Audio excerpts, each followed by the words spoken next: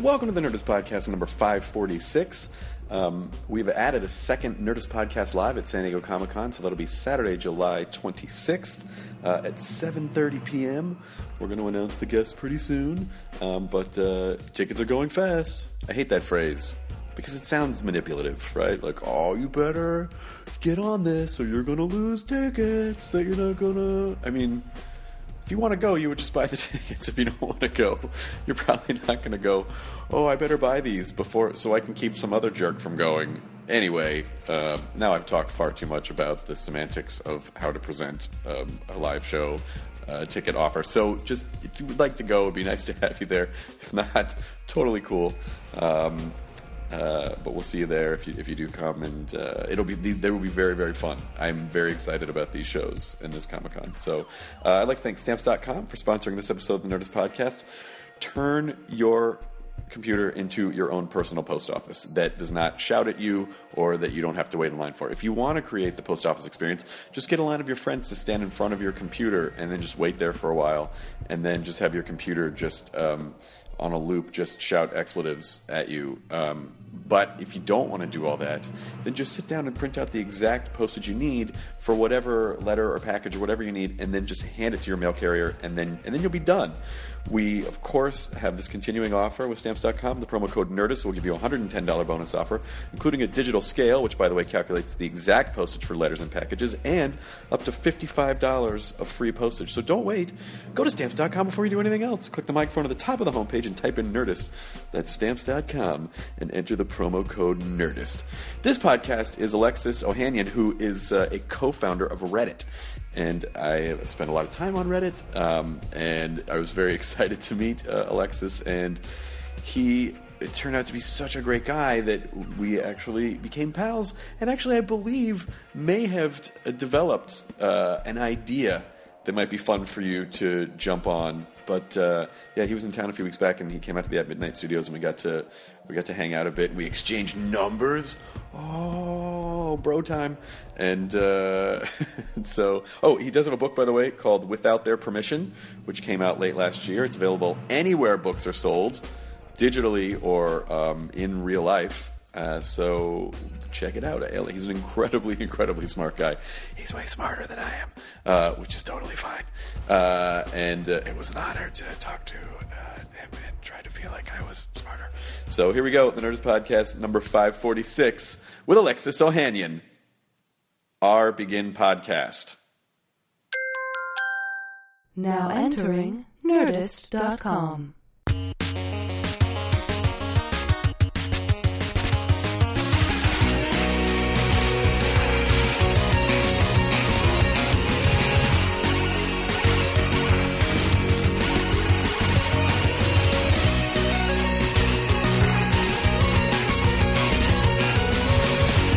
Should I make my cat look really fat, or like she sometimes it's all about how she spreads out. Like sometimes she will just be like, here's a reasonable photo. She loves sticking out her tongue like that, and I melt. Well, okay then. Are you guys using Cat Booth, the app where you make people look like cats? No, okay, that's the full Monty. She's sea otters. This is what I call this, and it's the most amazing thing ever. Did you think about putting a stick on and just sweeping? Sweeping the floor. Yeah. Oh. We should a Swiffer, like a cat Swiffer. Our cat should hang out. I miss her. Where is she now? Oh, she's back in Brooklyn, but I've only been gone a few days. I'm just pathetic. No, that's pathetic. That's sweet. I did a 5-month bus tour for my book, and when I came back, I really worried. I thought it was going to be like, you know, those amazing viral videos where the vet comes home and the dog flips out. Yeah, and it's like and you're all like weepy and stuff. They don't have a lot of those with cats, you know. And so like I'm like, Karma, I'm home. Cats are emotionally vacant. But no, she came to the door and expressed about as much love as I can get out of a cat. I was happy with it, but it wasn't like I was really expecting like the dog jumping up on me, licking the face. But it just the cat just goes meow, and then just one balloon just sadly drops. Look, we threw a party for you, and just bounces. All right, I'm gonna go shit in a box now. See, this is and then make you clean it up. They make you clean it up. That's the gift. It's like my 16th birthday all over again. I feel like I feel like having a cat is a very codependent relationship because you're constantly just like, Love me more. Cat, what if I do this? Will you love me more? Never works. It doesn't. But see, I feel like, we were talking about this earlier, I feel like I'm more of a dog person. I just don't. I can't. With living in Brooklyn and traveling and stuff, like I would just feel terrible having one. And the cat, I don't know if she's listening, but I still love her. I just, she'll listen. I kind of wish she were a dog. She'll a dog would be like, you sounded great on that podcast. A cat might listen but never tell you. And you'd be like, did you listen to podcasts? I don't know. I listen to a lot of things. Got a lot of stuff going on in my life. I always feel like having a cat is like having a roommate that you slept with once but shouldn't have, and it's just always awkward. Where they just walk across the hall and you're like, oh, am I supposed to go to you, or are we friends still, or do you come to me? Wow, I have never had that roommate set up, and it makes a lot of sense. I've never have either, but I'm assuming that's what would happen. Welcome to the podcast. Oh, thanks. This started. This has started. Yeah. Oh, it started. How about that? It started a little while ago. Did you scalp Chewbacca? I did. Scalp Chewbacca. This is our guest book. Oh, this is our guest book. So when we're done, nice. You will sign this book. That just roared, yeah, Wookiee roar. And then we will, when the book is full, we auction it off for charity. That's great. Yeah. Wow. We've got a little ways to go, but I think we'll get there by the end of the year. Nice. But do you spend a lot of time on the West Coast, or is this just for the book tour? So I'm very biased. I love the East Side, but I do, obviously a lot in technology, startups, and investing. So I spend a lot of time in San Francisco. No offense, Southern California, but my grandfather lives here. And a lot of things came into place. I was on the West Coast for Y Combinator and their latest batch, a whole new round of startups, new Reddits, new Hitmonks, even better and bigger. And my grandpa's 92 years young. And I was like, Gramps, I got to come visit, and I got to get you to an AMA. And my grandpa, bless his heart, he actually uses the internet a good bit. Does not use Reddit. He is aware of Reddit. I mean, I've been working on it for the last 9 years, so I'd hope so. And he's very, very supportive of it, but has no idea what it is. But I explained the whole AMA procedure to him, and he was like, all right, let's do this. And I was his typist as he dictated to me. And we did an amazing AMA a couple days ago, which you should all check out. And it's really cool. And I got inspired because I've started to see more, like, I'm a 94-year-old World War II vet, ask me anything. These AMAs of people who have lived through so much, who may not necessarily be famous, but who are part of a limited group of people who have this kind of experience. It's really fascinating. I mean, Reddit's median age is like 26. But good questions. Someone who's lived to the age of 94, it's a very strong likelihood that they have a lot of great stories to tell, just because they've been on this earth a long time. Yeah. And so they may not be pop culture famous, but they're sort of humanity famous in a way, because they have they have achieved. I mean, if you make it to that age, you're doing something right. You're doing there's something going on for the most part, and there are lessons to be learned, and there are parallels to be drawn. And so the great thing about Reddit or social media or having this connection to people is that a lot of these people in their 90s would have just otherwise just been dust in the wind at some point without having their story to tell. But having this, because it's not like most of these cases, people aren't being visited every day so they can spin yarns. Yeah. So to be able to reach out to, ostensibly millions of people and say, what do you want to know? I got stories. And I like, this was absolutely an unintended consequence.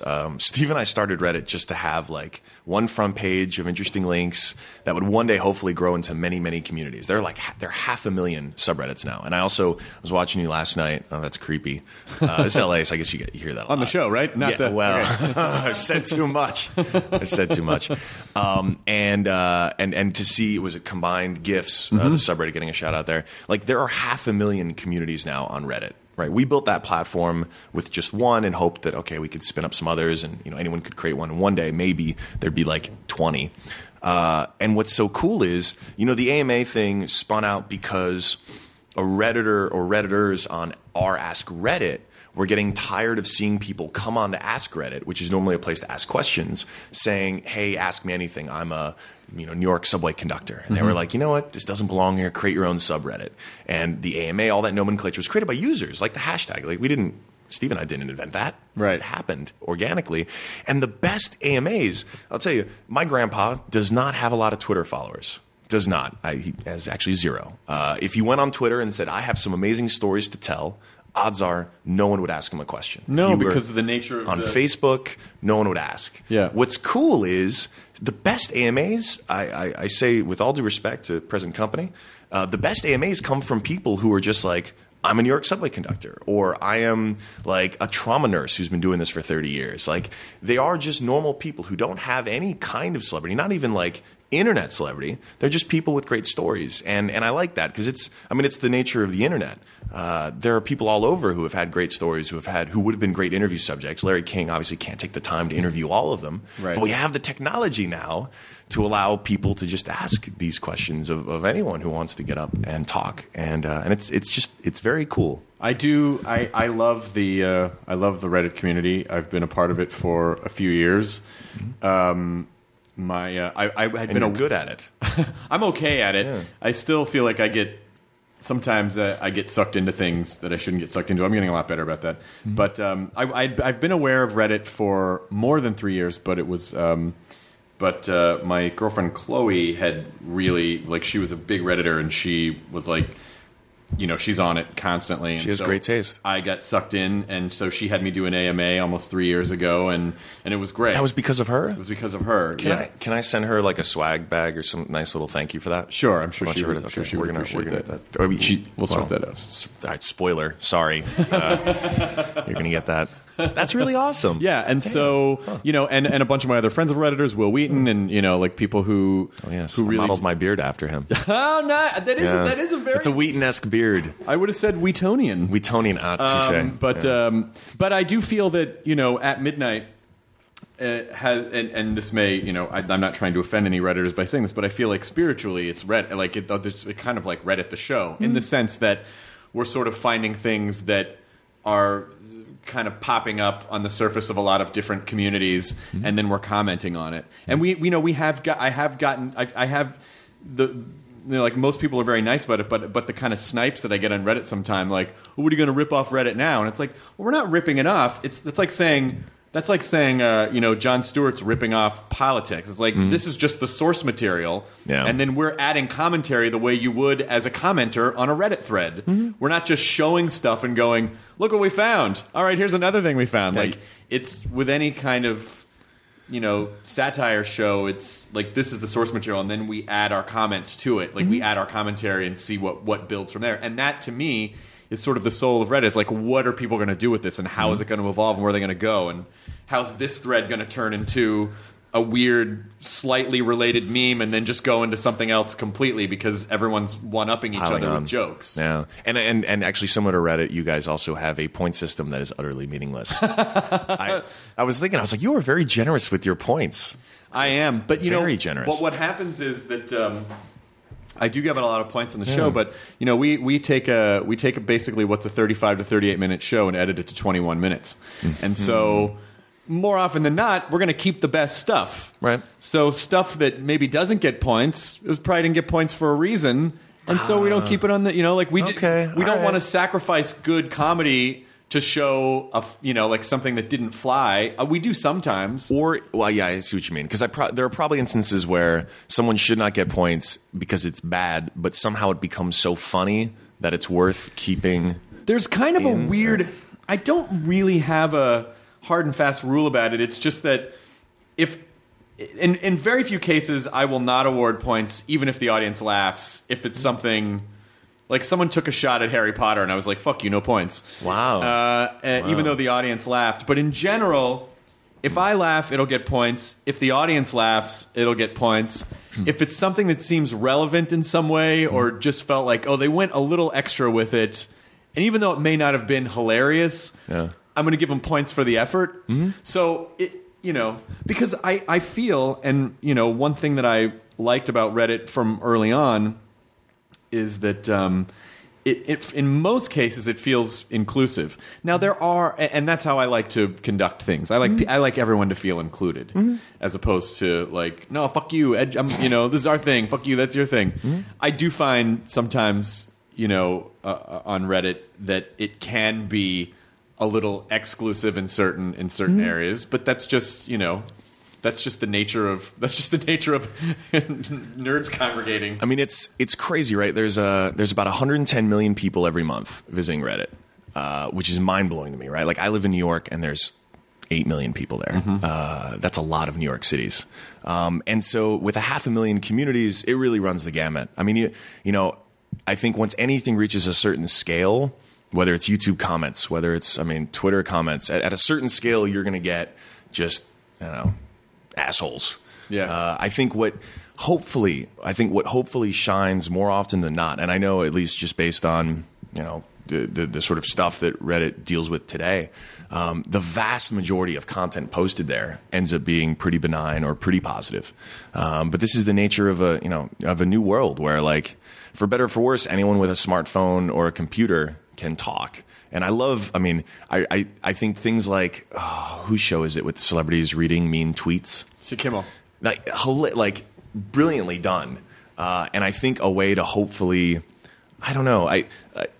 to hopefully prepare people for the fact that, like, yeah, you have this power, but with it, like Uncle Ben said, comes great responsibility. And like, I totally agree. I think there's so many more opportunities now than ever for us to communicate and share an idea. I hope more often than not we choose to exercise that for good. At the end of the day, I wish I could control people, but I cannot. I mean, obviously, I think dissenting opinions are good.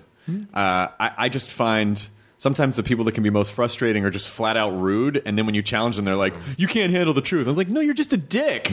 if you said it positively and constructively, but that's the idea of, like, well, anyone can say whatever they want, and that's just the melting pot of, that's how some people communicate. But I also find that it's like the smaller subreddits, there's a little more social policing with that stuff because people feel a little more accountable. With the large ones, like, our videos, our pics are funny, like it gets that's where you see more of the deluge of that, because it's just the numbers are greater. It looks like YouTube comments. It looks like all those, and it sucks.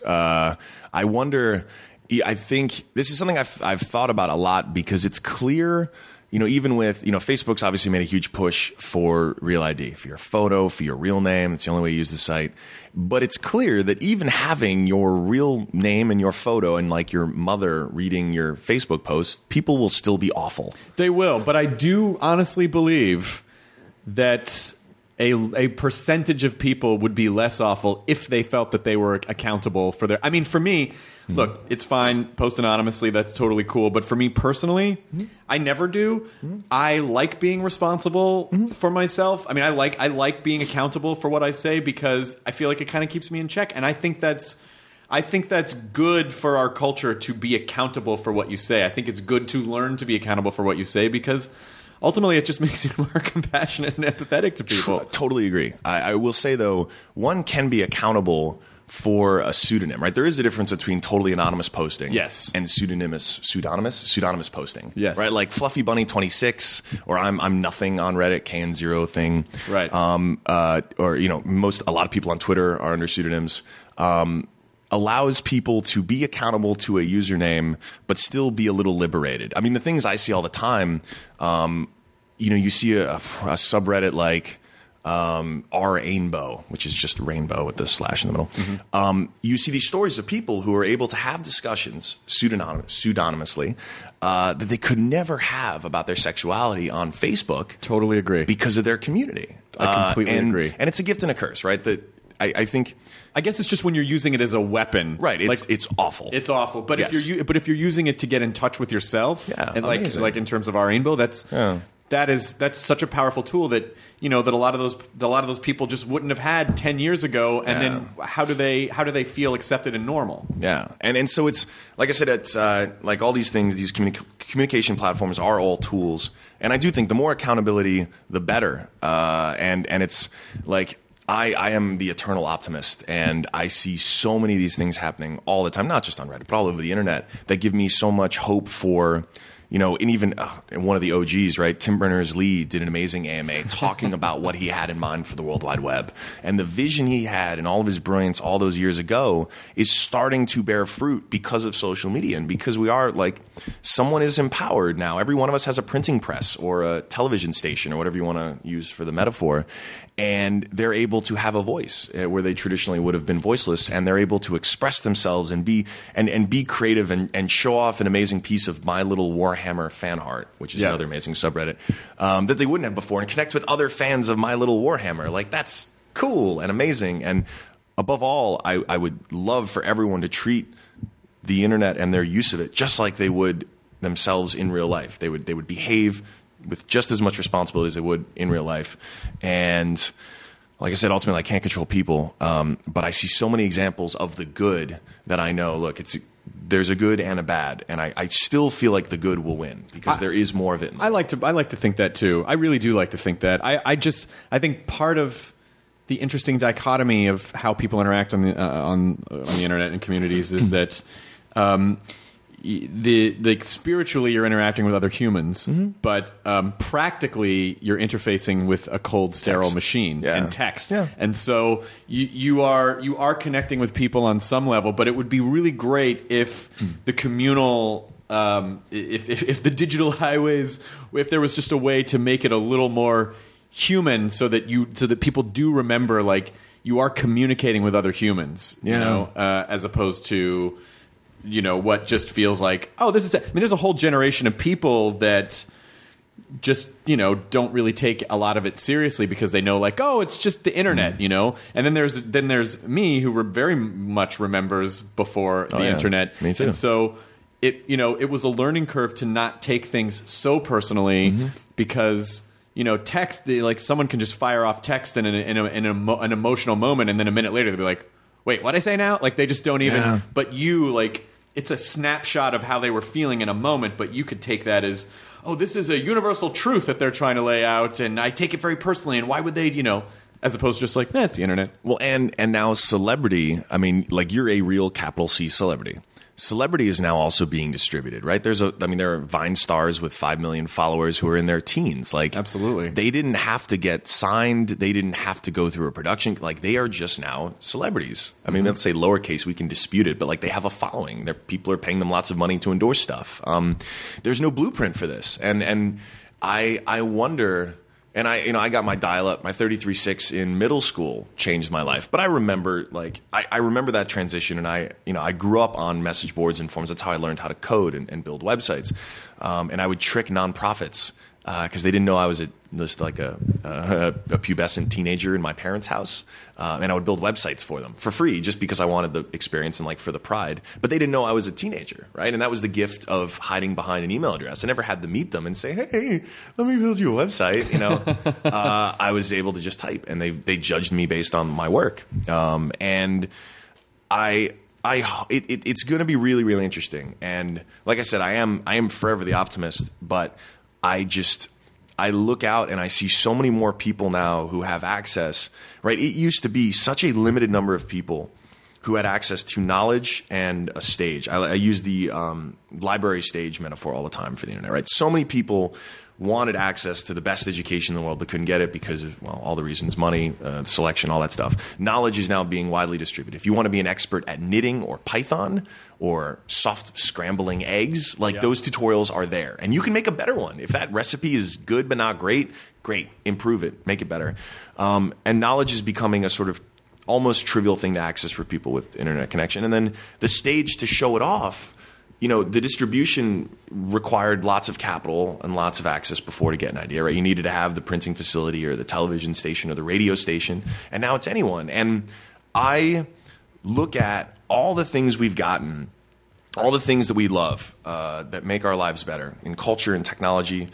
And you remember that, like, only a small percentage of the world's population could actually really contribute their genius to that progress. Like, so many people were cut out because of all kinds of bullshit, societal, other reasons. And the internet's not like a magic wand, but without a doubt, we're seeing more and more people now getting access. And I think we're now going to benefit from the best ideas from so many more people. Yes. Whether it's in business or nonprofits or, like, what's a niche? Like esports is a really niche thing. But, like, that whole thing didn't even exist, and people are making careers out of not only playing video games but talking about them. Well, the most obvious example of that is the entertainment business, where there used to basically just essentially be 4 people who would decide, you know, 4 people in television, like 4 people in music, 4 people in film, and all old white dudes. Who would, exactly. Yeah. Who would, all old white dudes named Lou, who would decide, you. okay, that's it. There's no more. And Go then home. basically those were the choices that we had. And now, that model is completely flipped. I mean, I talk about this. I talk about this a lot with people where, I try to say, like, do you really grasp the power of Reddit or YouTube or Twitter? Like, I know that we all kind of go, yeah, people can post whatever they want, but I go, but do you really stop and understand that you could, in a moment, with no boundaries anymore, completely change the world with an idea or something that's socially relevant or something comedic or something dramatic or like just in an instant. And that was never possible in the history of mankind except for just this last little chunk of humanity. And that to me is so incredibly powerful. And of course the ironic comedy part is, when I talk about that, I always go, it's funny but then when you look at the comment threads, like, you can't always expect the world changing ideas. You gotta set expectations low. But ultimately, the exchange of ideas, of power ideas, but then also it's very dangerous, very, very dangerous. Like particularly, because you never know which way the school of fish are going to swim. And, watching what happened with Reddit and the Boston bombing and people got very, their intentions were very good. We're going to help find these people. We can help find these people. And then it not really working out exactly the way that they had planned. And then it's like, oh shit, we have a tremendous amount of power. Now we have a tremendous amount of responsibility. How do we balance these things and make sure that we're using it properly and not just going off half-cocked because we're kind of drunk on this idea of like, we could change everything. Yeah. It's, that was a really unfortunate situation. And since that happened, Reddit has taken very active measures to basically curb any sorts of these hunts should they bubble up. I mean, as best you can, in real time, monitor 500,000 communities with millions of people. But and it's actually not long after that bombing there was another unfortunate attack and the FBI was looking for people and it was very encouraging to see that those millions of people who use Reddit had sort of learned their lesson and it didn't happen again. The challenge is also that that was in particular that was a thread on a particular subreddit that then got validated by journalists who tweeted it. The New York Times did a good breakdown of the whole thing. What is so troubling now is we still haven't figured out, like, so much of the news world is still built, which is such a vital role, is still built around delivering news first, being fastest, right? You would race your trucks down to get the satellite equipment up and report on the story. And they were built to be as fast as possible and beat their competitors in terms of speed. And now we have these tools that allow either a journalist to just hit out a tweet and say, hey, check out this thread. I think Reddit figured it out. But also allows any one of us to just be on the scene, right? Being first is no longer the news organizations will never beat the internet and all of us with smartphones as being first to report on something. There was a dude in Pakistan who live tweeted the Bin Laden raid. I mean, that was he didn't know what he was doing at the time, but like that's the future we're living in. Well, yeah, and how many times have you seen something really quickly and then just like tweeted it or retweeted it? And you go, that's I better let people know, and then you realize like that was a hoax or that was dumb or whoops. And Jimmy does a great job with this, faking out those prank videos with like the little girl on fire. Like, and this is, and I don't have an answer for this because again, on the one hand, it's great. Any one of us can sort of contribute to the knowledge, can report on a thing that is happening. On the other hand, like, the way journalism works is that we know, like, this is a trusted source. And yes, journalists have gotten it wrong. They're humans, right? Of course. But, like, there is a standard that they're held to. There is, like, an expectation. And we now have a ton of noise. And we have traditional ways of sort of figuring out the signal. But even those people, even those journalists and those organizations are feeling the pressure of, like, gotta be first, gotta do this. That's unfortunately. Oh, I'm sorry, I didn't mean to cut you off. No, but so I don't have an answer because we need. I mean, this democracies don't work without great press and great journalism, and we don't have. I don't think we've yet figured out how to balance, how to reconcile all of that access to knowledge, all that access to sort of real-time reporting. And that's not journalism, but it's like reporting, like, here's what's happening, click, photo, with the fact that we need people to tell us, like, this is what's happening, here's the broader context, like, this is the truth. Right. Instead of just, oh, here's something we saw. But I can't help but wonder if it has something to do, and I'm not like, I don't know, this might make me sound crazy, but I kind of wonder, at least with news, if it has to do with sort of like capitalism, because ultimately they are like a news organization. They do serve the news, but that's not necessarily their primary directive. Their primary directive is that they're a business that they have to scale and grow, and the news is the engine that drives that. And so when that is happening, then the fuel is we have to have quicker stories, bigger stories, and a lot of bigger stories usually involve fear-based stories because that gets people to headlines. Like, are you more inclined to watch the news and go, hey, 72 and sunny, great day today, and nothing really bad? Or are you more inclined to like the grapes in your grocer's refrigerator might kill you? Oh fuck, I gotta watch. Like I feel like there's so much fear mongering that happens. Not that there aren't horrible things in the world, but I mean some things I do feel get sort of skewed in that direction because they have to service these financial infrastructures.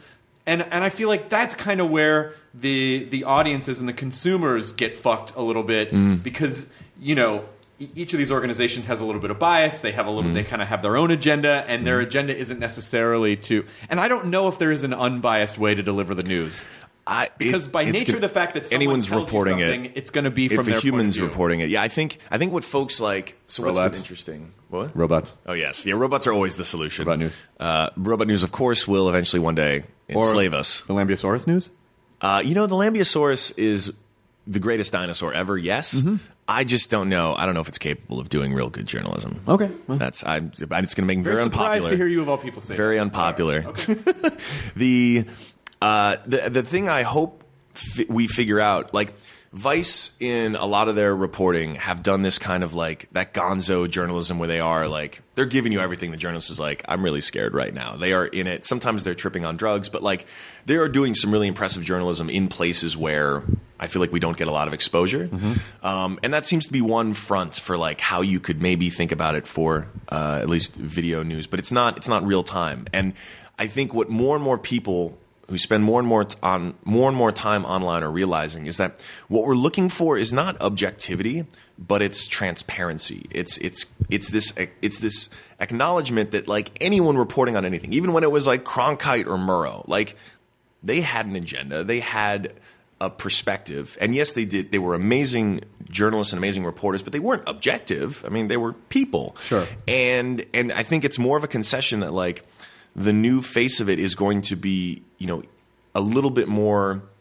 I don't know. There's more of a concession that, like, what, this is how we're seeing the world. This is the perspective. We acknowledge we can't totally give you unbiased news unless it's like a very, very fact-based sort of headline-driven thing. And so it's about acknowledging those biases.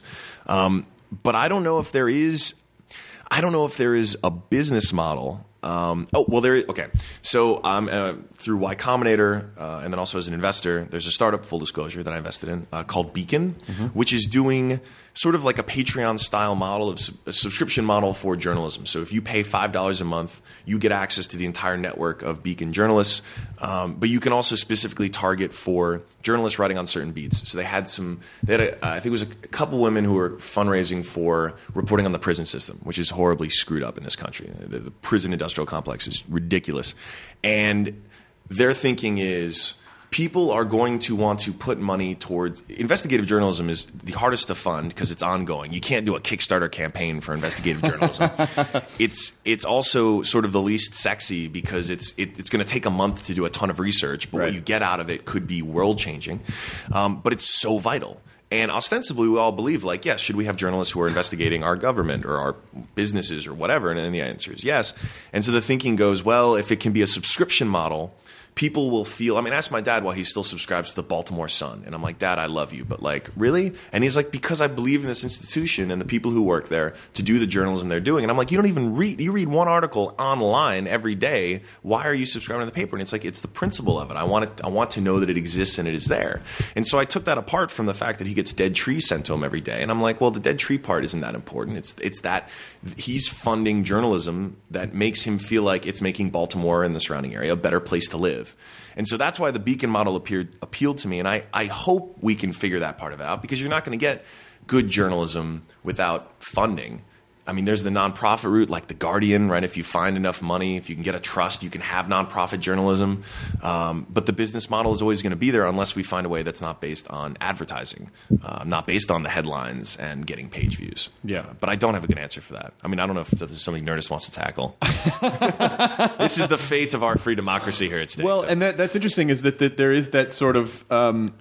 there is that sort of like micro-capitalist structure of the currency of points and karma and attention and, you know, and also individuals. It's first, you know, it's firsties. Oh, man. It's Worst firsties, comment ever. It's firsties culture. Whoever does that, stop. Just stop.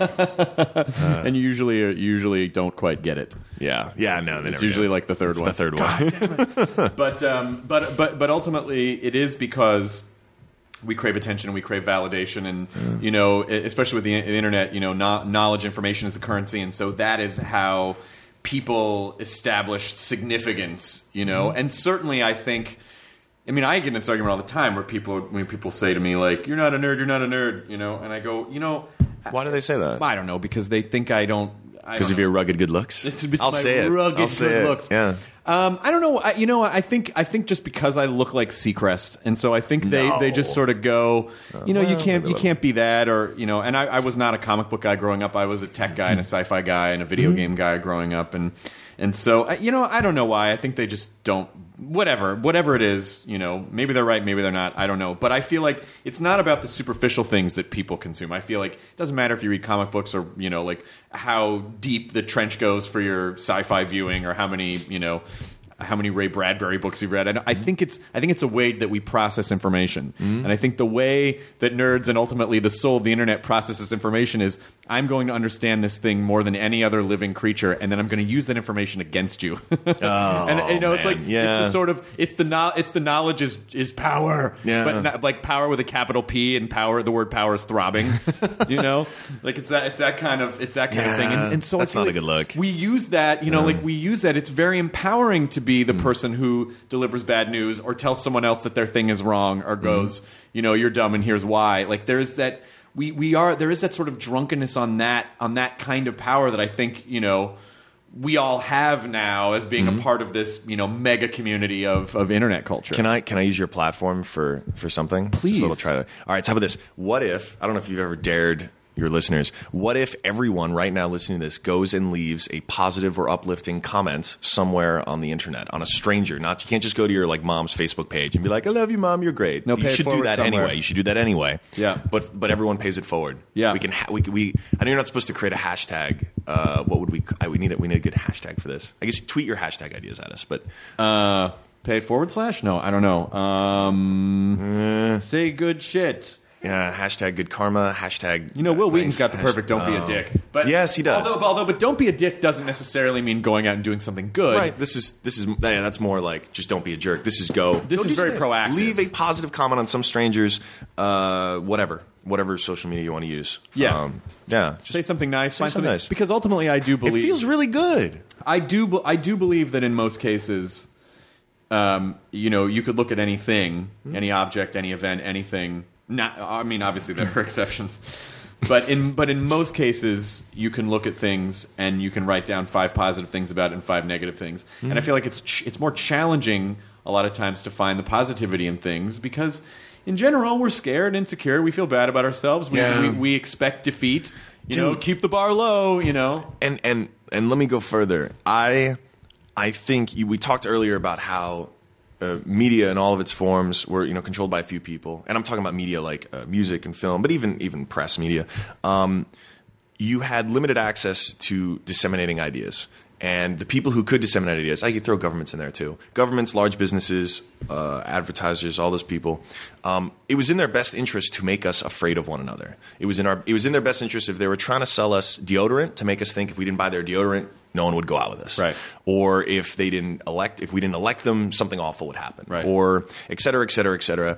It has always been in people with power's best interest to make everyone else feel worried about one another or skeptical of one another. So when you're sitting on the subway with them, you're worrying about that thing. You're worried about the deodorant you're wearing, or you're worried about just what they might do to you or whatever. what I hope comes out of the fact that like we've essentially democratized this ability to communicate is that we can start to dispel some of this. Because I really do think most people are reasonable people, and reasonable people never got platform. No one wrote the headline news of like father of 4 goes home and spends time with his family. Exactly. Like that stuff never spread. That never showed. And now even a subtle Instagram photo that goes viral of a couple of dads brushing their teeth with their kids makes people think like, that's a normal thing that happens in the world. And for some people, that starts to chip away at a perception of how they sort of have believed the world is. And I know I'm pretty optimistic about this stuff, just I guess by my nature. But I do think there are ways to turn the tide on this, because and it is not exclusive to Reddit. It is all over the internet. I see people doing things for total strangers that I didn't think would have been possible. Like, I didn't think someone would want to gift someone a pizza just because they had a bad day. Yeah. But I also wouldn't think that, like, a bunch of people could start a Twitter hashtag campaign to fundraise to help a little girl get a prosthetic arm that they didn't know. Like, they didn't need... someone just had an idea, and it spun out. And I think people have always craved this. We want to feel like we're part of a community, whether we go to religious groups or whether we find community in whatever it is. But like the internet is a chance for us to see that like there's a much bigger world out there that actually is full of other people who are just as insecure and normal and weird and like, Warhammer, My Little Pony, like we do. And I hope, I'm not getting all kumbaya. There's obviously lots of shit going on in the world, but like, I really hope that's what comes out of this, and it's going to be because of this Nerdist campaign we just started here today. Well, I think it's number one, I agree, but number two, I really think that there's a fundamental thing about humanity, and maybe for some people it's spiritual, but in other cases I think it might actually just be fundamentally biological about the way that we evolved. But I think you really do. There is something, you feel your molecules align when you feel like you're contributing to something that's bigger than you are. Yes. And, for some people that is religion, for some people that can be politics, for some people that can be charity, for some people it can just be giving a pizza to a guy who had a bad day. But ultimately, because because of the way that, again, that we interface with these machines, we have allowed ourselves to become these isolated bubbles of... And so much technology, so many algorithms basically help us create this selfish bubble. Yes, filter bubble. Yeah. There's this song by Yes, the band Yes, and one of the lines is don't surround yourself with yourself, and like that's all we do. Yeah. I sound like a fucking hippie, but ultimately that's all we do is we surround ourselves with ourselves. Yeah. And so these are all the things I like, and this is me, and we get very myopic, and then everything's right here, and it's all everything must be about me. And it's important to force yourself to step out of that sometimes and go, no, it's fucking not. It's about that guy and those people and that kid and that guy and his pizza, and so this is it is very important, and we do focus on this shit a lot, much in the same way that I don't dislike kids. But I do know that I don't have any kids, but I do know that my perception of kids is what I see in airports and on planes, which I am in a lot, okay? I'm only going to notice the ones who are being dicks. Truth. I don't notice, just like the guy going home to the family of 4, I don't notice the good kids because they just blend into the background. Yeah. But there's probably a lot more of them than the loud, squeaky wheels, much like the trolls, or much like people who are like, fuck you, this is a well-studied psychological bias that I'm totally blanking on right now, but I took a cog sci class in college, and it's all flooding back to me. It's the same fallacy why whenever people remark how they always forget their umbrella on the days that it rains, it's like, no, because it was just a non-event the days when it wasn't raining, or the days that it was raining and you had your umbrella. You were just like, do umbrella, great, life's great. But it's those moments that stand out, like you said, the kids screaming on the plane. And I hope, it's tough, right? Humans, we're smart at a lot of stuff. We're also really stupid with a lot of stuff and how we sort of process and understand the world and evaluate things like risk and all this stuff. But I really want to believe that this stuff can win, that the good stuff can win, because there's so many of us. And now for the first time, we all have we all have a platform. Yeah. And I don't know. I think it all starts here, frankly. And history will look back on this podcast and realize this was a seminal moment.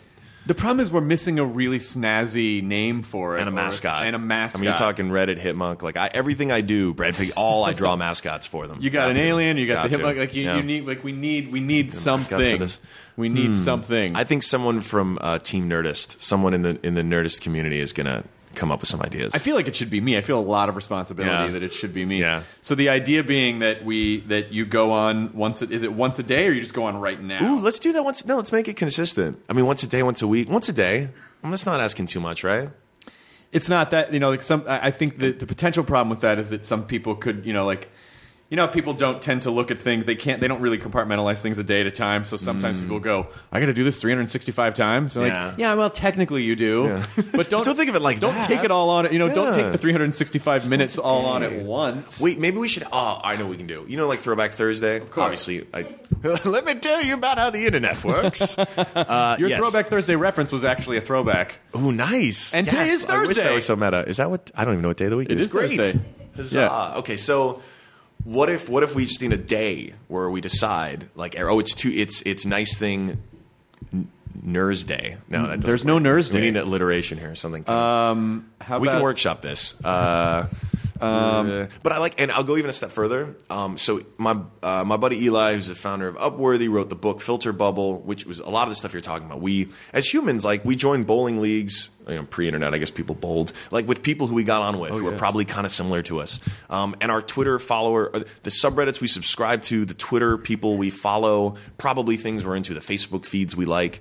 And one of his best suggestions for dealing with this, it's not the most creative, but it's actually the only one I've found that works, is just following people who you just wouldn't otherwise follow. So every couple of days on Instagram or Twitter, I'll just randomly follow some people, and I'm subscribed to subreddits like R Black Ladies, which I am. Just to be clear for anyone listening, I'm not a black lady. No. But by dipping into these communities and these feeds, and I'll every now and then see a tweet from Karl Rove, and I'm like, why the fuck am I? Oh, right. But it's okay, I guess I've decided to open up a bit, and it gives me sort of a broader sense of how the world is looking, which is smart because again, when you surround yourself with stuff that's just your own bubble, you're essentially going to spend the rest of your life just trying to feed things that you already believe, even if those things might evolve or change or might not even be true. And I think that's why you see a lot of people, a lot of older people, you're like, did they go crazy? Yes, did they go fucking crazy? It's just no, because they went down a path and they started piece by piece just sort of building this kind of weird hive around themselves, and then all of a sudden at a certain point they just don't have the energy anymore to look outside that bubble. Dude, that is the thing that terrifies me about getting old. I hope we're going to be different because we have so much access to so many different viewpoints. I think it'd be a tragedy if we fuck that up. I think the idea of old is when you cease to devote energy to experiencing new things. That's good. That's really good. When you have decided, I don't have time or energy for these new things, I don't want them anymore, I don't have the emotional energy to expend on it, it's not worth it, then I think that's when you really start to get old, because ultimately, that's, when a flower says, I don't need any more sun or fertilizer, it's then there's really only one place to go. Yeah. So you can be 92 but still experience new things and still not technically be old, even if your body is. Hopefully I'll be up in the Matrix by then. But yeah. You're kind of hoping for you're kind of hoping for the transhumanist event horizon. I'm not betting on the whole Kurzweil singularity thing, but it would. As far as futurists go, I'm happy he's on the sort of optimistic side instead of hey, nuclear annihilation or robot enslavement. I'm happy it's that one, but not. What are some of your what are some of your favorite subreddits? Oh man, how do you choose? So I'm a history major, which is very atypical. State school, UVA, Wahoo, history major. That's where I met Steve. He was a CS major, so he's the brains, the operation. Ask Historians is one of my favorites because it makes me smarter, or at least I feel like it. And that if I go a little deeper in that, then obviously you got to give love to Ask Science. But then there's just random stuff are mildly interesting. Yes, that one's come up a lot between me and my friends and the email list every now and then. Our Woe Dude is great, especially when I'm here in California because it is such a progressive state regarding their marijuana laws. Geez. I like Our Space Porn. Yes. That's a great one. It's a safe for work porn site. Let me be very clear. People sharing photos of space. Beautiful high-res stuff. Great desktop wallpaper. I don't know. I should look. I like misleading thumbnails. Ooh. Do you play 50-50? Chloe plays 50-50 a lot. I'm just too... I don't have the... I'm too afraid of the dark 50. Yeah. Nope. Nope. Yeah, I really... I enjoy the wins, but I take the losses too hard. Yep. Yeah. No, me so too. that one's real tough for me emotionally. Can't deal with that one. I love our obscure media. I think that's maybe one of my favorites. Obscure media basically just directs you to, here's a Weird Alf commercial from 1984. And here's the Spider-Man TV movie from the mid 70s. Or here's a super trippy KFC ad from 1963. Like it's just literally just I've just explained to the audience what obscure media is, but it is literally obscure media. What's the one? Dinosaurs fucking trucks. Yes. Dragons fucking fuck, not dinosaurs. Yeah, dragons fucking trucks. Man. Those are good. Old School Cool is great. If you haven't seen that one, wow, you were schooling me about. There's 500,000 of these. Okay, great old pictures of cool. These are just like here's my grandpa who was a boss. Yes. Okay. Or here's some kids playing in a fire hydrant in Brooklyn in 1954, and everyone just looks fucking so cool. Awesome. Yeah. So that's a good one. I like I'm those. Gonna have to subscribe. Yeah. Obviously as a cat owner, r/cats is good. I've actually gone there for cat advice, just because I was a little worried about we talked earlier about my cat's weight. I was teaching her how to sit. I was really proud of this, but every time I would sort of encourage her with a treat, and then I bring her to the vet. The vet's like, she's fat. Way to go. Way to go. And I can't even blame it. I can't be like, I shouldn't have left the Snickers in the house because she's a cat. I am fully responsible for feeding her, and I screwed up. What's one of the things that it's like? Oh. I interviewed George Lucas one time, and I was sort of fascinated by the idea that he created this thing that no matter what it was to him, it's not his anymore. No, it is not. It belongs to the world. Yeah. And he might say things about it, and people go, no. And he's like, I created the thing. They go, no, fuck you. That's not what it is. So there must be stuff like that with Reddit. So, what are some of the positive things that you've seen, and what are some of the things where you're like, I don't know. There's this one aspect that I didn't foresee that maybe I could do without. That's interesting. I can't believe I'm just compared to George Lucas. Well, you created it. I mean, look, you co-created a thing that is as impactful, actually more impactful because the prequels change. Were so bad. Oh yes. Well, and let's. Keep in mind, right? We built. The way Steve and I always thought about it was we're going to... it's forum software. At the end of the day, we grew up on web forums. We didn't invent the forum. We just built a really good platform for communities to share links and have discussions.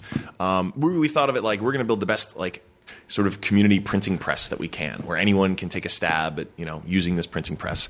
I think what Star Wars, as awesome as it is still just it is a bunch of ideas and some content. If you create a platform to create content, you're going to potentially empower. Right? What teach a man to fish? Yes. And so he catches a Gungan.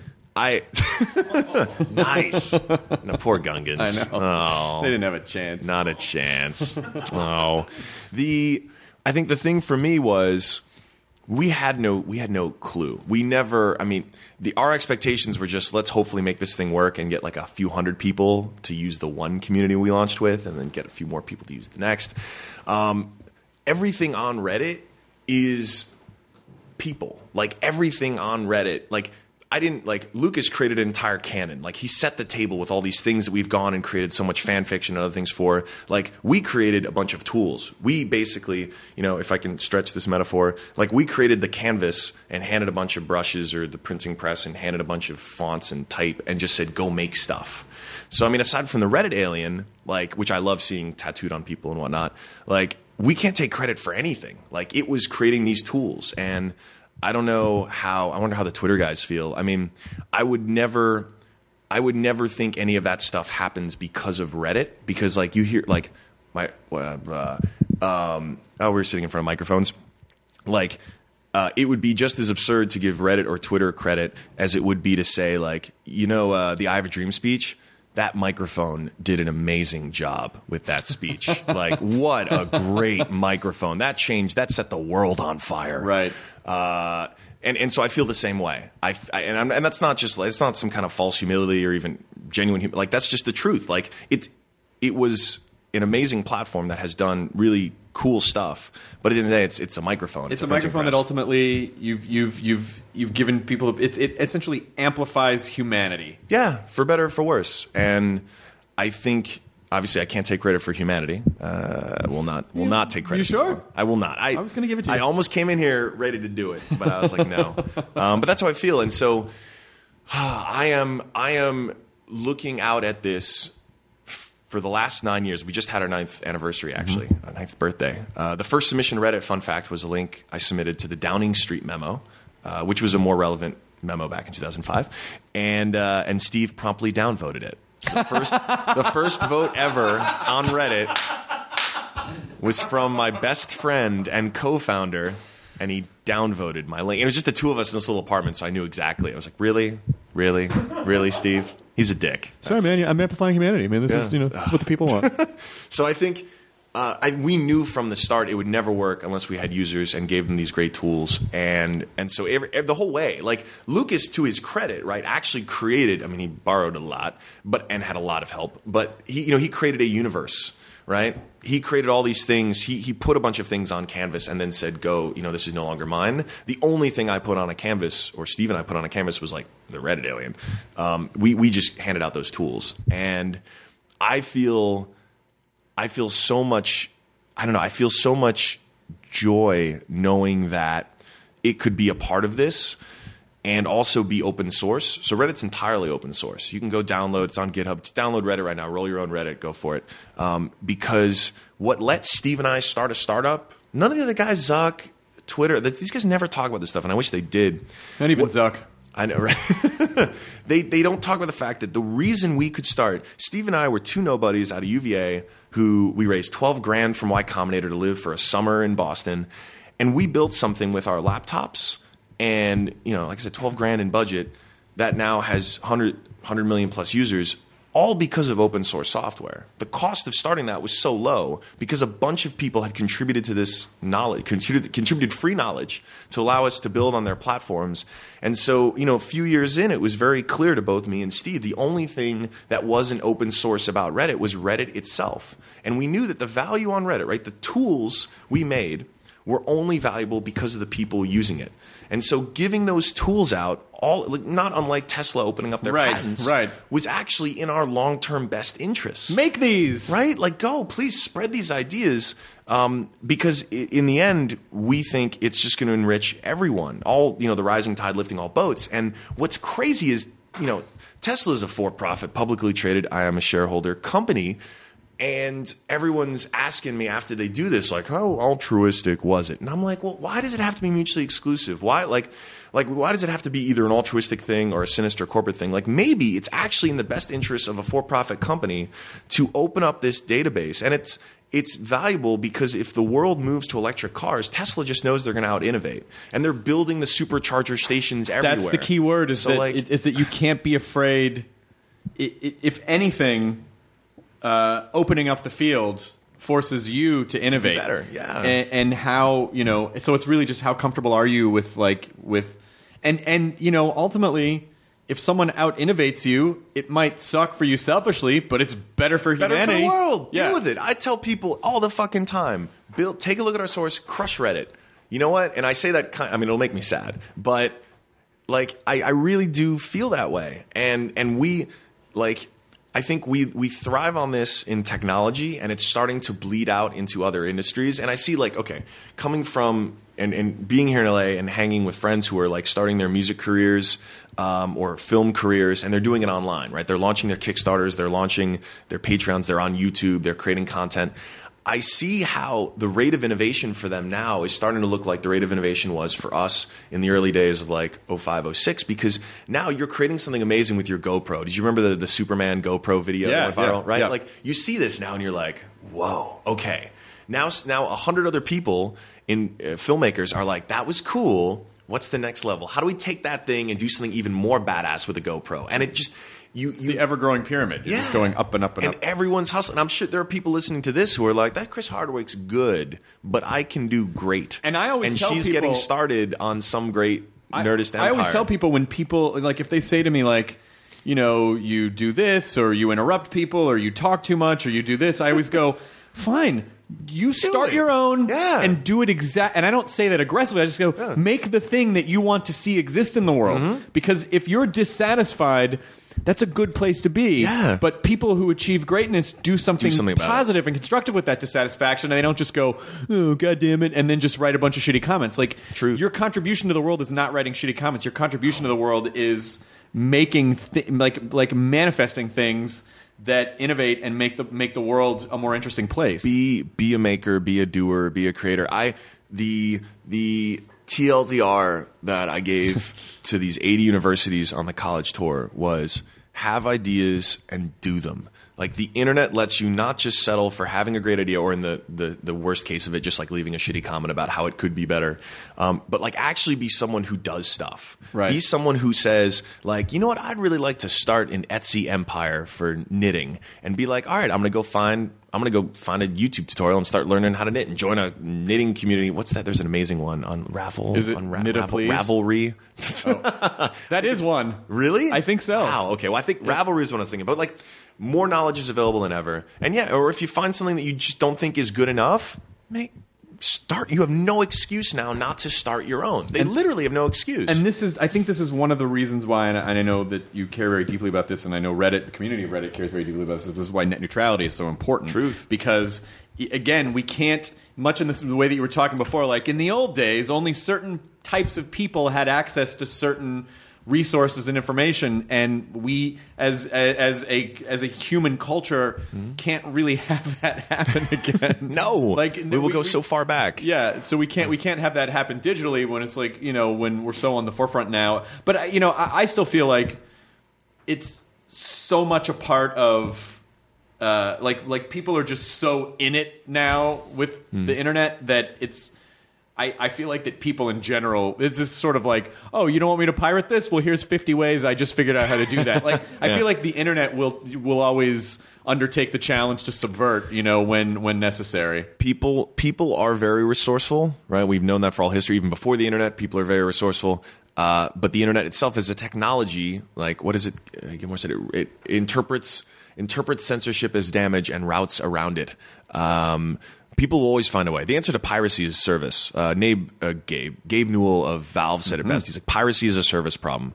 And he's such a boss, not only for Half-Life, although I guess we're all waiting for Half-Life 3.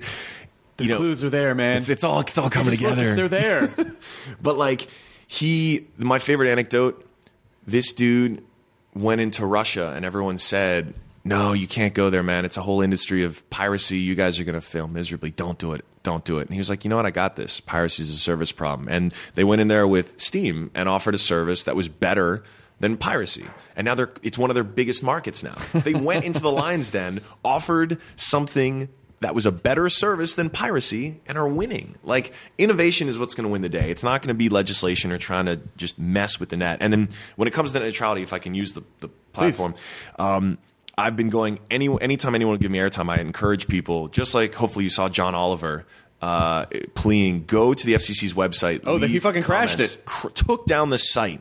This is a public comment period. We have until September 10th. You can call them. I've called them up. They're very nice people there. Just let them know that Title II reclassification is what we need for broadband. It's going to make broadband the utility we all know it is, so that Comcast and Verizon, and I guess there's only really 3 companies, Cox, can't discriminate traffic on the internet, and that all bits are treated equally because they should be. So please do that. And I just got a note that you have a hard out. You have to do more booking. Well, I have a flight. Oh shit! Yeah, that's a very hard out. No, it's okay. I think. Well, hold on. Let me double check. What's traffic like in LA? Oh, there's hardly anyone on the road. No, I don't think it'll be actually between here and the airport. It's not that bad. You're like 20 minutes. Now let's do the Californian sketch. I would recommend taking La Brea all the way to Stocker and then over to Sepulveda and then into the airport and then over to Sepulveda, La Tijera. Yeah. Okay. Was that the right way? If I'm out of here at 1, I should be fine. You'll be okay. Great. Or even 115. You'll get to meet Gary Cole on the way out. Oh, right on. Who's coming in for the next podcast? Oh, it's just an assembly line. No, just the two of you today.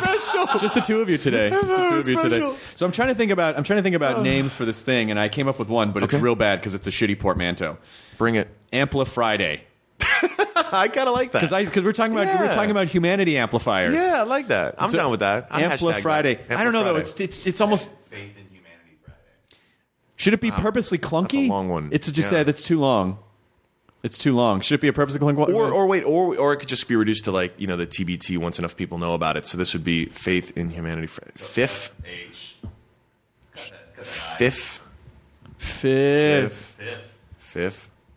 Faith in Fridays. Faith in Fridays. I like this Friday thing. Because that's, like you start your weekend. Is that good? Or do we like it Mondays? Because Monday people come back in. Yeah, you start the week. Mondays. You got the case of the Mondays. Or should it not have anything to do with anything? And should it just be like Nard's Day? And we're like, what's Nard's Day? Oh, well, it's just this. Like it's it's just whatever it is. It has to be amazing. I think that's the only thing we should definitely agree on. Mondazing. Mondays is not bad. But so the idea is that Wonderful. Wonderful.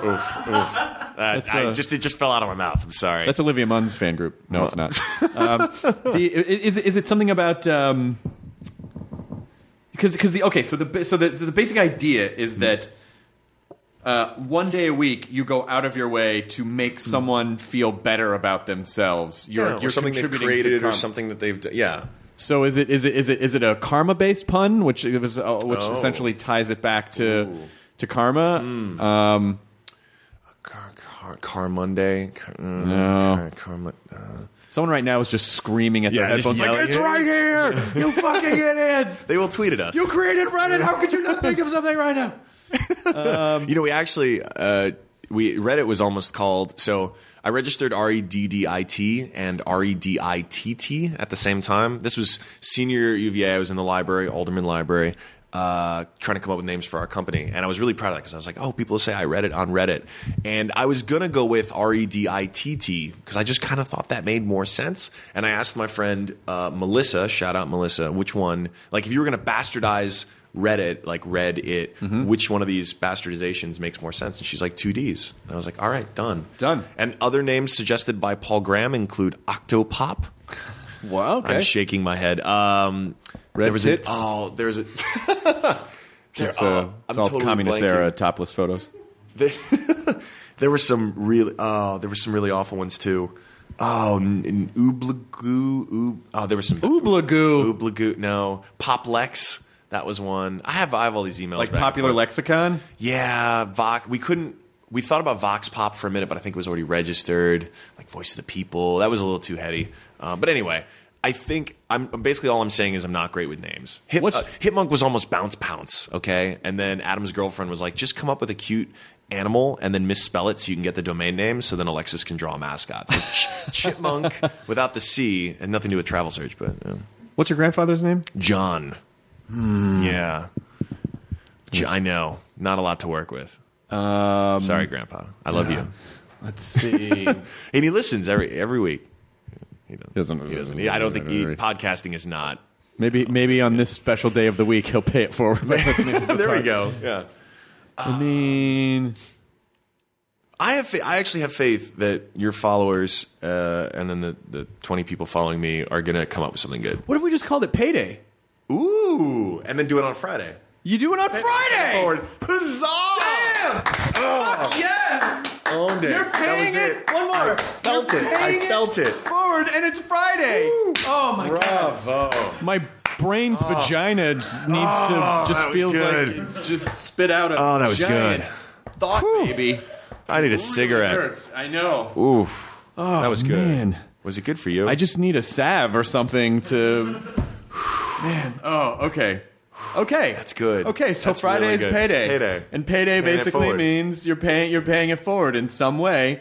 Now, in general, that could mean, you go onto a forum and say, and support someone in that way, or like tweet out a photo or tweet out a link to someone's amazing thing on their Etsy store, or holler, share, give some love. It's about sharing, and nothing is successful without a community. Totally, community. Like you look at anything that has become relevant, and it's because there was a community holding it up.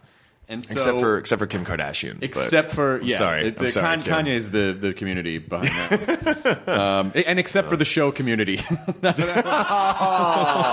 Unfortunately, ironic. Just ironic. So such a bummer. Yeah, such a good show.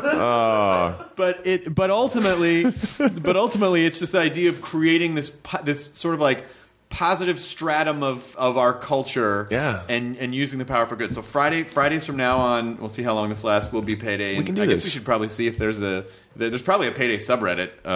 r/payday. And maybe it's just about the candy bar. You guys like the candy bar? Fans of the candy My bar. favorite thing is the white wrapper. Yeah. What, you mean snow? Selfies eating the payday. Yeah. I think we get this going. I bet Will would be on board. Will would be all over it. Will would be all over it. We'll organize. We'll get our nerd forces. Let's do it. Everybody. Glaven. Yeah. But because one thing that Chloe's very mindful of is that if someone's she'll find something about people that she likes, and she'll say like, "Hey, your nails look really cool," or "That's a great sweatshirt," or "Hey, cool hat," because it's just even on an incremental level, that can change the course of someone's day. Absolutely. It could change the course of their life. Totally. I think back on so many of the little decisions. There's a great, I'm forgetting the Borges poem about this, Forking Paths, I think it's called. Anyway, I think about how really at the time inconsequential decisions have made such an impact on my life. Like when I was applying for UVA, first year or freshman year dorms, you get this random form that's like old dorms or new dorms, and it's this innocuous, just like you have a preference for like old school hallway style dorm or like new school suite style, and I chose old school for no reason other than I was like, yeah, okay. I move in and look across the hall, and there's this blonde-haired, blue-eyed angel playing Gran Turismo. And I was so thrilled because I played video games growing up. I didn't think people played games in college. I didn't have any older siblings to tell me how college worked. So I was like, oh my God, he's into games. I introduced myself. He says, I'm Steve. And I'm like, I'm Alexis. And I was so thrilled to see him. He was bummed because he then realized he was not living on a co-ed hall because he'd seen my name on the door and thought I was a girl. But we still became really good friends. And eventually talked him into starting a company with me, which would become Reddit. And if I hadn't checked that box, think about that checkbox all the time, because for whatever reason, it's still in my head, remembering like, I guess I'll go with old. If I had checked the new dorm box, or if I had ended up in any other hall in the old dorms, like I'd probably be an immigration lawyer right now, and there'd be no Reddit, and I wouldn't be here doing this podcast. And every one of us has these moments in our lives. All of the people, I'm doing that AMA with my grandpa. I was hearing him retell stories about what his family went through and these little decisions that happened that, you can make movies about this stuff, that put us on the course to end up here. And like, it's crazy. So don't dwell on this too much unless you're high, and then it's a really good time. But like really the littlest things can make such a big impact. And I totally believe in that, so I'm very excited about this payday, man. I'm excited about this too. Precedent, man. What do you want to plug your book real fast? Oh yeah, I guess so. So my publisher is at war with Amazon right now. Okay. So my book has been throttled. So get it on Barnes and Noble. Or I've also been told it's called Without Their Permission, and I always have these college students on the tour sheepishly coming up to me saying, "Hey, what's up, dude? Like, listen, I don't have money to buy your book, but I downloaded it on the Pirate Bay," and they tell me this, and I'm just like, how dare you? No, I'm like, that's cool, man. It's all right. You're a college student. It's all right. It's not a lost sale. So I'm not endorsing downloading my book, but if you're strapped for cash or just don't want to spend the money, I am told it's available on the Pirate Bay, which is a good sign. You wouldn't know that for sure. I do not know that. You know? I'm not endorsing that. But I'll tell you, that's how I knew it was going to be a bestseller, was because it was on the Pirate Bay within 24 hours. And it's like, if you're willing to pirate a damn ebook, like I must be doing something right. So that is what I have to say about that. Excellent. Yeah. And maybe just one. Do people are fairly aware of you on Reddit? Like, do they aware of your? Yes and no. I think I think it's at us. I mean, they're at 110 million people. Like, it's cool. Steve and I never made it about us.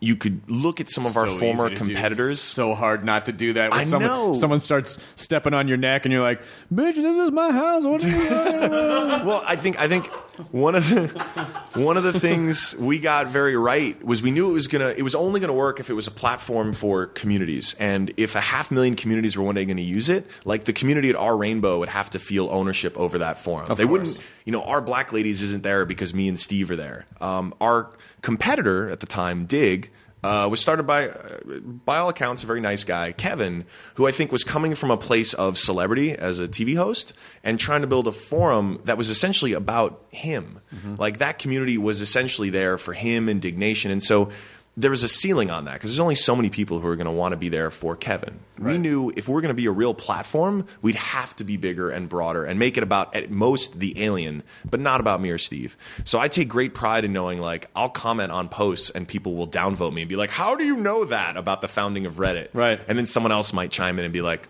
he's one of the founders. That's funny when you were talking about Dig, about building around the platform around itself, and I'm like, Nerdist? No, but you guys. But you are. Did I do that? I think I might have done that. But you're building a media company, right? Well, I think we are. I mean, like that's what I'm trying to do, and so I've been trying to bring on a bunch of different voices, so it's not just me. No. But like I said, I think it works it works building a media company. If you're trying to build a platform, you're only going to have a ceiling, right? If, like, Twitter can't be about the founders of Twitter if you're going to have everyone in the world tweeting. Reddit can't be about the founders of Reddit if you're going to have everyone else. Like I said, we built the tools, we built the canvas. You guys are creating content, and it's a different and so Kevin tried to take a model that would have been better suited towards creating content and creating a content empire than creating a platform. Right. And I'm very excited to. I wonder if I'm going to get karma for this interview. I feel like maybe I should. People, I don't know. That's the other thing too, right? I'm not going to post my own interview. I'm just bracing you. You're probably not going to get a lot of upvotes for it. People will just be like, whatever. It doesn't matter though, because ultimately there is an R Nerdist that I don't run. Someone else runs it, and they do a great job. Community, awesome, and it's really nice. And I love watching where people take things. That's what meme culture is. It's going, how did you start here and get here? And it's like a bunch of people just chipped in, and then I mean, like I spent one year. I went to the MIT the puzzle hunt that they do, and I was so blown away by the sheer power of that experience. I was just like, okay, you guys are just doing this for no fucking reason. What if you took all of that brain power and focused it on hunger or something? The idea that if you focus enough, if you throw enough nerds at something, then eventually you'll figure it out. Like that to me, that's what I besides watching the weird train of non sequiturs that happen on Reddit. But that's the other thing that excites me about it, is like, if you throw enough people at something, they'll fucking figure it out. Well, and to that point, I'm glad you have that perspective. I think the content creators who will win are the ones who know that, like, once they create the message, once they create the content, they lose control of it. And that's always been the case, right? Like, whether people are talking at the water cooler about the episode of MASH they saw last night, or whether they're posting on our Game of Thrones about all of their, like, why are you talking about MASH? I just woke up from a coma. No, I'm saying like the old school, at a water cooler. MASH was the first. That was a TV show, right? Yeah. Okay. Yes. Interestingly, it's like 100. I think the same number of users that Reddit has watched the finale of MASH. Wow. Okay, that puts it in perspective. Yeah, so MASH was one of the most popular shows in history. And though those fans were limited by geography to basically geek out about stuff. Today, right, there is, when the show goes off the air, the conversations can begin. And like it's amazing. Like Game of Thrones, for instance, is a bit of a fan, right? There are people discussing it 24/7, creating new fan art and debates and quizzes and discussions. And the content producers that get that, like you're saying, like, you love seeing it and where it goes and where it spirals, realize, like, that's where the future heads. The more things you can kind of throw at your community to give them the excitement of feeling like involved or connected, the better, because they've always controlled the message. Like, at the end of the day, whether you sell like bottled water or whether you're producing content like media, your customers are going to talk, your fans are going to speak, and they're going to connect. And the more that you can do to kind of give them cool stuff to mess with and acknowledge that, it's not mine anymore, the better. Well, where do you think that, as digital culture continues to subvert traditional media structure, where do you see things going as audiences just kind of splinter and splinter more, and they get stuff wherever they get it? And I think, we're already seeing people are very, I guess it's like brand agnostic. Like on the internet, the content you consume, it's coming from everywhere. And it could be a multi-billion-dollar company that produced it, or it could be a little kid with an iPhone. Yeah. And there are still going to be, here's what it is. I think there's still going to be superstars, but there are going to be a lot more people kind of in the middle who historically would not have been able to make a living. Like the idea of like content creators, and we can say like just creatives, artists, whatever. It was always binary. It was always you've either made it or you're a starving artist, right, or a starving creator, or starving whatever. And now, the reason I invested in Patreon, the reason I think there's so much happening here is because there's a middle ground. Like there's a dude named Smooth McGroove who does a cappella video game theme songs videos on YouTube. He's a very talented a cappella singer, also owns a black cat, so we're, chummy like that. Yeah. Lives in Oklahoma, and he's already getting a few grand a month to produce these videos. And he distributes them for free. YouTube's made that trivial. And he has a following. He's not going to ever be Beyonce, but that's okay. Like if he can make a living, like every day just thinking about making great Well, it's the 1,000 content. True Fans thing. Yeah. Like you don't have to appeal to everybody. You don't have to appeal to 300 million people and 350 million people in America. You can still... It's the nichifying of our culture, basically. If you can appeal to enough of a community to support the thing that you want to do, then you can continue to do that thing. And the fact that like the distribution part got solved by YouTube over the last 9 years, but the monetization has not. And I think it's going to be these kinds of micro patronage platforms that are going to do it, because like what happens now when there's a world of Smooth McGrooves who don't need to work freelance jobs or don't need to work as baristas or bartenders to sort of pay the bills in between making the stuff they really want to make. They can spend all of their time thinking about creating and making. Like they're going to get their 10,000 hours, whether they play the ukulele or whether they do podcasts or whether they do whatever, way faster.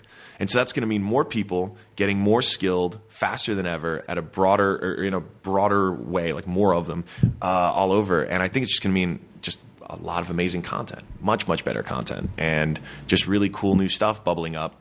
And instead of looking at trends like over the span of like years or months, it's going to be weeks and then days and then minutes.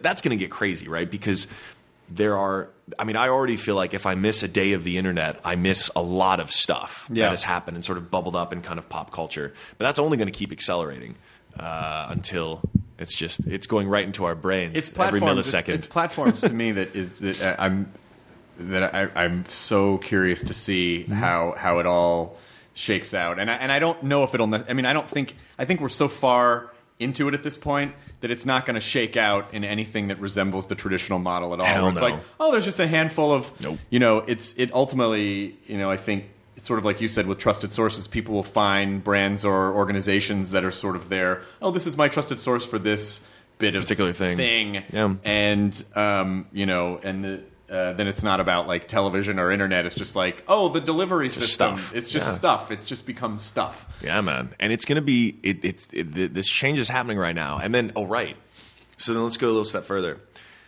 So I spent a lot of time with college students right on this tour, and there are a bunch. I'm always telling people learn to code. By the way, if you have any interest in technology, you're doing startups, you want to start the next Reddit or Hitmonk, learn to code. But there's a whole other segment who are humanities majors like me, history majors, or who maybe they want to do podcasting, or they want to play saxophone, or they want to just make cool videos. They never had a model, right? They've been growing up with this idea of, it's either right, you've made it or you haven't. But as more and more examples, as more smooth McGrooves kind of show up, those become role models to be like, wait, there's another way. Like I can actually take time to start building an audience and start to make a living from it. And I could make a living making my crochet mug holders. I don't even know if that makes any sense, but like they can start taking the things they're passionate about and actually see if there's a way to make money from it and maybe even make a living from it, instead of looking at that path of like, well, this is always going to have to be something that's like a hobby because you're either a starving artist or you're, Beyonce. Right. And that's just going to mean more people who can now look at creation differently, because they don't have to think about, well, you've got a nice hobby, but you got to get a real job. And so you got to work in that 9-to-5 gig, because those jobs aren't there. And the economy is still sorting itself out. And I hope the best comes out of it, because there's some really talented people who we never used to get, never used to get the best ideas from, who hopefully now will start getting a chance to do it. Well, thank you very much for, not only thank you for being here, thank you for Reddit. Oh, sure. Thanks, Steve. Sure, Steve too. And I would like to thank Skydart for giving me, user Skydart on Reddit, for giving me the gift of Reddit. And, I'm there. I'm in your community. So thank you so much. Well, thank you for having me and for creating Payday. And I would, Fridays are payday from now on. Tomorrow, I'm already thinking about what I'm going to do for tomorrow's payday.